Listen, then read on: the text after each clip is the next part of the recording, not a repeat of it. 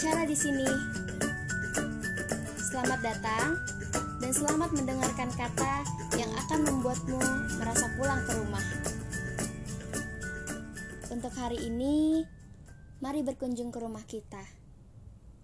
Rumah yang punya banyak sekali warna di dindingnya dengan jutaan ornamen pada bangunannya, juga ruangan-ruangan yang beraneka ragam. Orang bilang, rumah kita bernama Indonesia. Siapapun kamu, berapapun usiamu, apapun latar belakangmu, rumah ini adalah tempat yang akan menerima segala hal yang terkait tentang dirimu. Dulu, mungkin memang banyak pertikaian di rumah ini. Namun semenjak Bapak mengesahkan 5 sila yang kita kenal dengan nama Pancasila, semuanya kembali damai. Indonesia kembali menyongsong semangat gotong royong, menaungi semua anak bangsa, memeluk semua suku dan agama. Indah sekali ya rumah kita. Di rumah ini, kalau kamu paling suka ruangan mana? Kalau aku pribadi ya, aku paling suka ruang keluarga. Ruang yang membuat aku bisa menjalin persaudaraan dengan banyak orang. Yang sebenarnya, konsep ruang keluarga ini bisa kita temukan dimanapun. Di jalan raya, di pasar, sekolah, atau bahkan nih di angkutan umum sekalipun. Oh iya, aku juga sangat suka taman di rumah ini. Yang isinya adalah pesawahan, pegunungan, pantai, rimbunan hutan, atau bahkan padang rumput sekalipun ada di sini. Lengkap. Nah, setelah kita membicarakan ruangan-ruangannya, kita bicarakan isinya, kebudayaan. Kebudayaan di rumah kita itu banyak sekali. Mulai dari bahasa daerah, adat istiadat, tradisi, nyanyian, tarian, dan masih banyak lagi. Walaupun berbeda satu dengan yang lain, semuanya hidup berdampingan. Yang membuat hebat adalah pondasi rumah kita. Pondasi rumah kita itu kuat, membuat semua perbedaan justru saling menggenggam dan melengkapi. Kelima sila dari Pancasila adalah tumpuan dari harapan dan cita-cita bangsa. Ideologi yang memeluk semua manusia, bahkan dari lapisan masyarakat terbawah.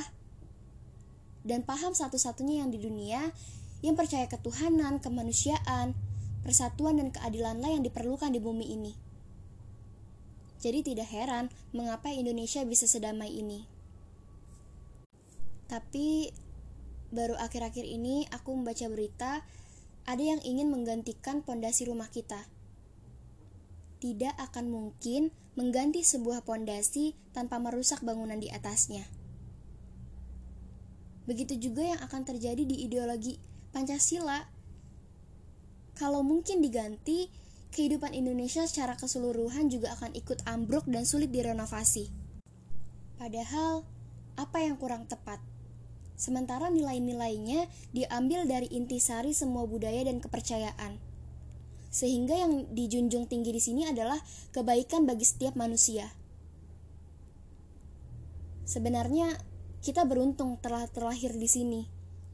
Negeri yang damai, negeri yang kaya, negeri yang katanya orang sih tanahnya tanah surga. Apakah pernah terlintas di benak kita jika seandainya kita lahir dan besar di negara yang mungkin sampai saat ini masih melakukan peperangan? Kemungkinan setiap pagi yang menyambut kita bukan masakan hangat ibu atau sapaan ayah, tapi teriakan-teriakan sakit dari anak-anak, suara tembakan yang saling bersahutan, dan tentu saja tangisan-tangisan manusia yang kehilangan orang yang mereka sayang. Di negara-negara tersebut, pilihan hidupnya hanya ada 2, meninggal atau ditinggal. Dan keduanya adalah hal terberat dalam fase kehidupan manusia. Saat kita menonton atau membaca berita tentang negara-negara yang sampai saat ini melakukan peperangan dan terpecah belah, mungkin timbul di benak kita sebenarnya apa yang menjadi penyebab hal itu dapat terjadi. Tentu saja karena pertentangan paham. Kepala manusia memang tidak pernah sama satu dengan yang lain. Dan tidak jarang hal itulah yang membuat manusia tidak menghargai sesamanya. Lalu bagaimana dengan Indonesia? bukan hanya berbeda pikiran antara penduduknya, tapi juga berbeda suku, agama, ras, budaya, bahasa, dan adat istiadat. Tidak dapat terbayang jika negeri kita terpecah karena ideologinya dibuat goyah. Indonesia yang dibangun dengan susah payah oleh leluhur kita nantinya akan hancur. Bukan lagi karena dijajah, tapi karena kita terjajah. Terjajah oleh keegoisan, terjajah oleh paham-paham yang sebenarnya tidak diperlukan. Kita semua pasti berharap hal ini tidak akan terjadi. Solusinya, kembali lagi kepada ideologi kita, Pancasila. Pancasila memang membebaskan, tapi ia tetap punya aturan. Bukan hanya sekedar melindungi, tapi juga mengayomi. Pancasila mempersatukan, tapi tidak menutup pikiran. Dari semua paham yang ada di dunia, aku rasa memang Pancasila lah yang tepat untuk Indonesia. Karena bangsa ini besar oleh perbedaan. Tidak harus sama untuk bersama. Tidak harus satu untuk bersatu. Dan karena bagi Indonesia, Pancasila saja sudah cukup. Terima kasih sudah mendengarkan. Mungkin sebagai penutupan ada satu puisi yang akan aku bacakan.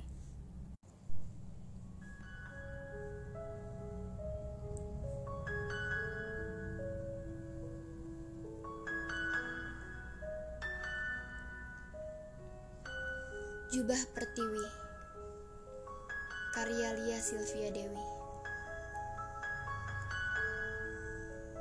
Aku berhenti di jalanan Katulistiwa.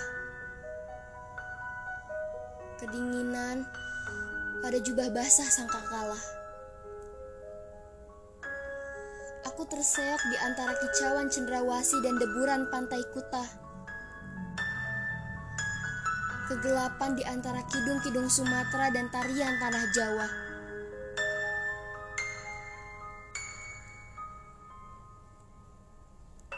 Sempat hinggap dalam mimpiku untuk berhenti menopang Garuda ketika aku sendiri sudah tidak lagi dinaungi sayapnya.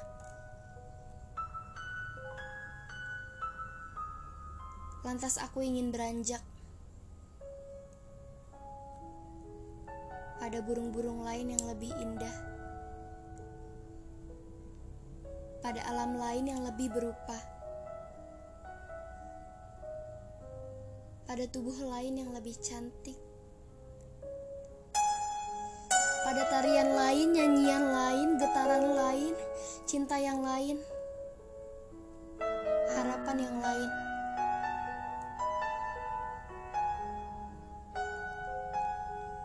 Hanyutkan sajak dalam metafora. Indah di sisi, hanyut di mata.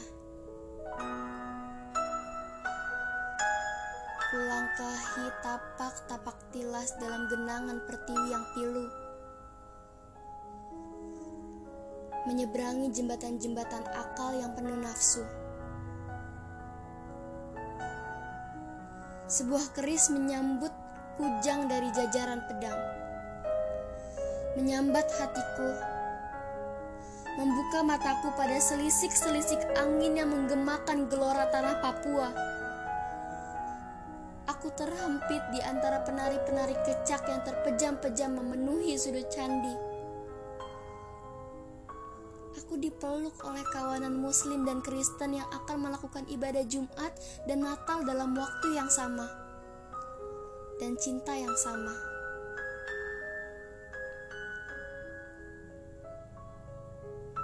Jubah pertiwiku mulai kering, menyisakan jejak peta Nusantara. Aku berhenti merutuk pada dingin. Katulistiwaku telah hangat kembali. Aku sudah tidak butuh yang lain. Bagiku, apa adanya, Indonesia sudah cukup.